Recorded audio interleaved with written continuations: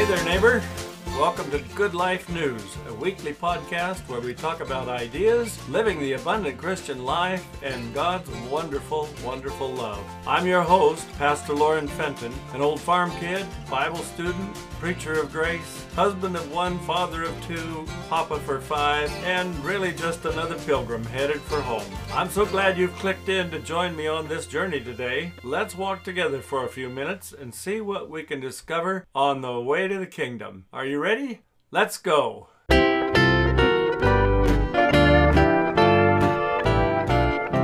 Greetings once again, friends. This is episode 27 of the podcast. The title of this week's episode is Living for Jesus. Today's episode is part 4 of the 6-part series, Studies in Romans, Saved by Grace, Powered by Love. Last week, we explored the Apostle Paul's teaching on God as the master bridge builder, spanning the gap between fallen man and himself. We also saw how we as believers are also called to build bridges of healthy relationships with others so we can bring unsaved people to Jesus. Today, we'll move into the next few chapters where Paul talks about living the Christian life as witnesses to the grace of God.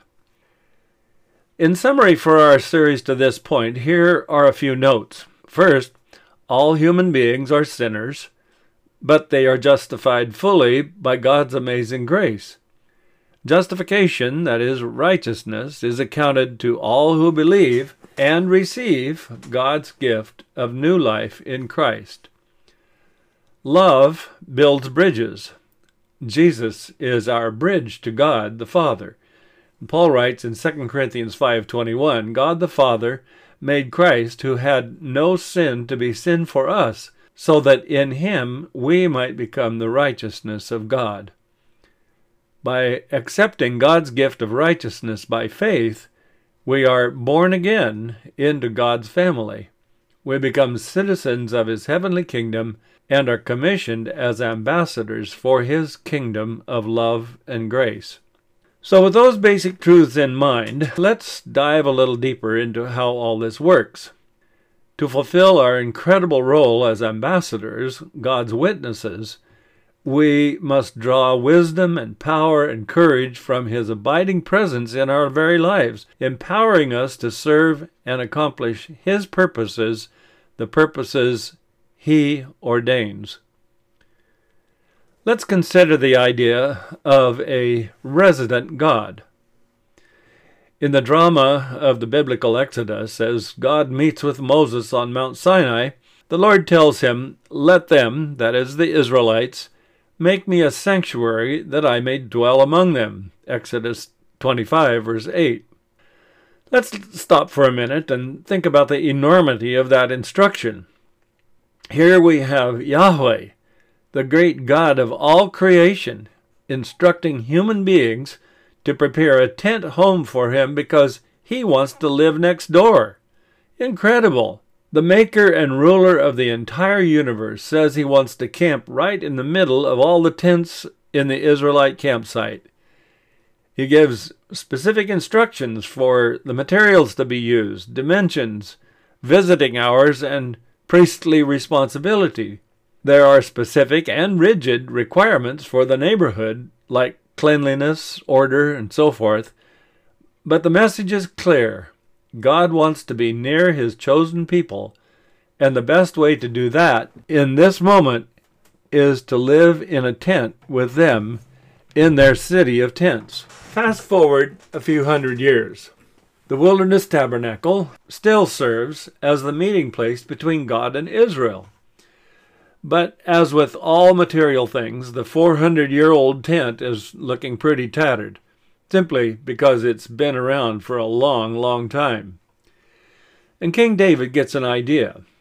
Build a permanent temple as God's house.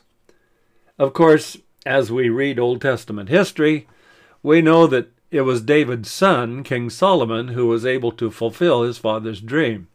The scenes describing the dedication of Solomon's temple, as it became known, in 1 Kings chapter 8, tell of God's entrance into the holy place. I'm quoting now from 1 Kings 8, 10, and 11. And it came to pass, when the priests came out of the holy place, that the cloud filled the house of the Lord, so that the priests could not continue ministering because of the cloud, for the glory of the Lord filled the house of the Lord. So now, instead of a tent home, the Lord has a permanent house here on earth in which to live among his people. What an amazing, incredible picture that is, if we can just get our head around what happened there. Sadly, over the next few centuries, the people fell into apostasy, and Yahweh abandoned the Jerusalem temple. He allowed the pagan Babylonians to attack and destroy the city, including the temple, and remove most of the population away from their promised land, marched them off to Babylon. In God's providence, however, Jerusalem eventually was rebuilt and another temple constructed. And once again, the resident God graciously recognized the heart's desire of those who built it out of their love, dedication, and sacrifice. It wasn't as ornate or physically more glorious than Solomon's temple, but God promised this second temple would be more blessed than the first. That promise was fulfilled in the person of Jesus, who walked in this temple and ministered in its precincts. But, in fact, as we look at Jesus, we discover that God is moving ever closer to us. John writes, "The Word became flesh and dwelt among us, and we beheld his glory, the glory as of the only begotten of the Father, full of grace and truth." John 1:14. Jesus of Nazareth was, in fact, the Word, the second person of the Godhead in human flesh. Now, instead of merely living in a tent next door or in a temple built with hands, the I Am has moved into Adam's flesh and blood. He has become one of us, not just a divine neighbor, but an actual member of our race. That's incredible. But wait, there's more. In Romans 8, verse 9, Paul indicates that the Spirit of God, quoting here, dwells in you, end quote.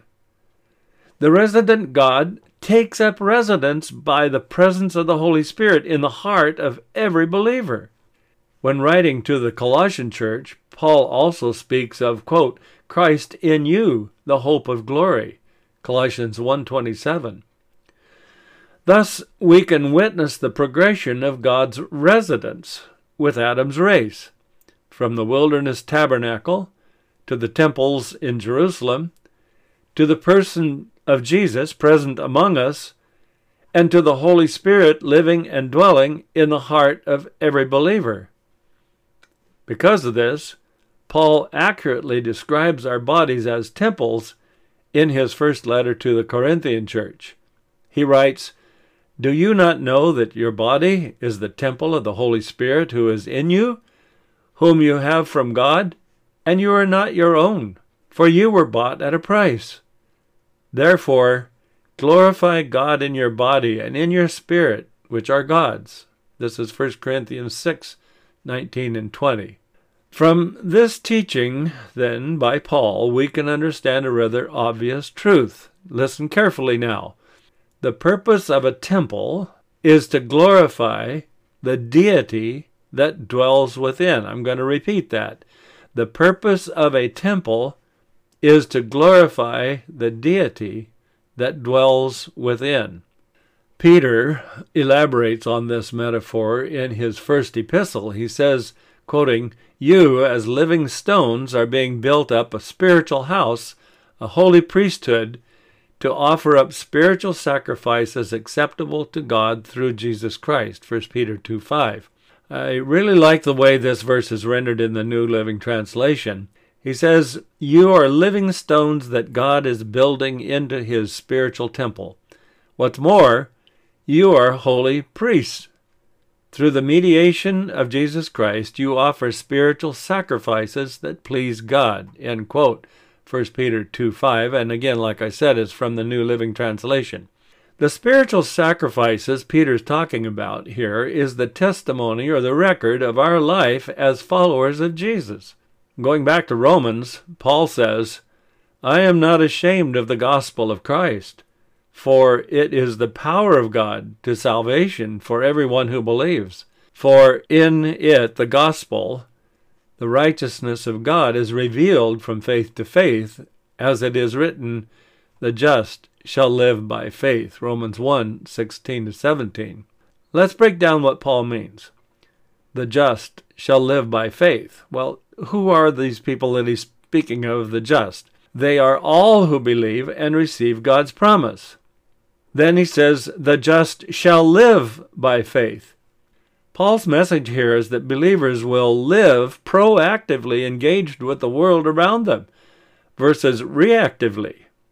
They will touch the lives of others with God's love whenever possible instead of allowing the world to control their thoughts and words and actions. And then finally, this phrase says, the just shall live by faith. Well, faith is an integral part of life. You cannot not have faith, but it's where you place your faith that determines your life. So now let's talk some more about living for Jesus by faith. Paul has a lot to say about this in chapters 6-8 in the book of Romans. Verse 8, he says, now if we died with Christ, we believe that we shall also live with him, knowing that Christ, having been raised from the dead, dies no more. Death no longer has dominion over him. And then down a few more verses, in verses 13 and 14, Paul writes, present yourselves to God as being alive from the dead, and your members as instruments of righteousness to God. For sin shall not have dominion over you, for you are not under the law, but under grace. And then, fast-forwarding a couple of chapters to chapter 8, verse 1, he writes, there is therefore now no condemnation to those who are in Christ Jesus, who do not walk according to the flesh, but according to the Spirit. For the law of the Spirit of life in Christ Jesus has made me free from the law of sin and death. Dropping down to verse 11 in chapter 8. If the Spirit of him who raised Jesus from the dead dwells in you, he who raised Christ from the dead will also give life to your mortal bodies through his Spirit who dwells in you. Verse 31, if God is for us, who can be against us? And then he finishes up this section with his wonderful, wonderful statement. Verse 38, I am persuaded that neither death nor life, nor angels nor principalities, nor powers, nor things present nor things to come, nor height nor depth, nor any other created thing shall be able to separate us from the love of God, which is in Christ Jesus our Lord. The words of an old hymn seem to fit perfectly as we near the close of today's episode. This hymn is called Living for Jesus. I haven't found it in any recent hymn books, but I looked it up on the internet, and here's the first verse and the chorus. And I often sing this as I'm just driving down the road or taking a shower or just going about life.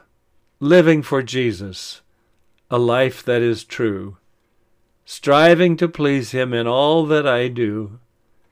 Yielding allegiance, glad-hearted and free. This is the pathway of blessing for me. O Jesus, Lord and Savior, I give myself to thee, for thou in thine atonement didst give thyself for me. I own no other master. My heart shall be thy throne. My life I give, henceforth to live, O Christ, for thee alone. Well, thank you so much for listening today. I do pray that you have been blessed. And I hope you can join me for next week's episode. I'll share part 5 of this special 6-part series on the book of Romans. And next week's title is Living Sacrifices. In that study, we'll explore Paul's teaching in Romans 12:1, where he writes, I beseech you therefore, brethren, by the mercies of God, that you present your bodies a living sacrifice, holy, acceptable to God, which is your reasonable service. Well, be sure to tune in and invite somebody to listen with you. Or you can send them the link for the blog post or the podcast and invite them to listen at their convenience. So we've come to the end of this episode of the Good Life News Podcast. If you would like to comment or join a conversation about today's content, please visit our website at www.goodlifenews.life. I'd love to hear your thoughts and observations. On the website's blog page, you can also find a complete transcript of the most recent episode, which will always be posted at the top of the page. If you enjoyed this podcast, you can subscribe on Anchor, Spotify, Google Podcasts, and other podcast platforms. If you'd like to help out in this ministry, it's incredibly helpful if you'd leave a nice rating or review on your platform of choice. Thanks for listening, and be sure to tune in again next week as we continue our journey exploring more about God's love, His amazing grace, and the incredible good news of the everlasting gospel. Until then, walk in peace, live in hope, and hold your treasures with open hands.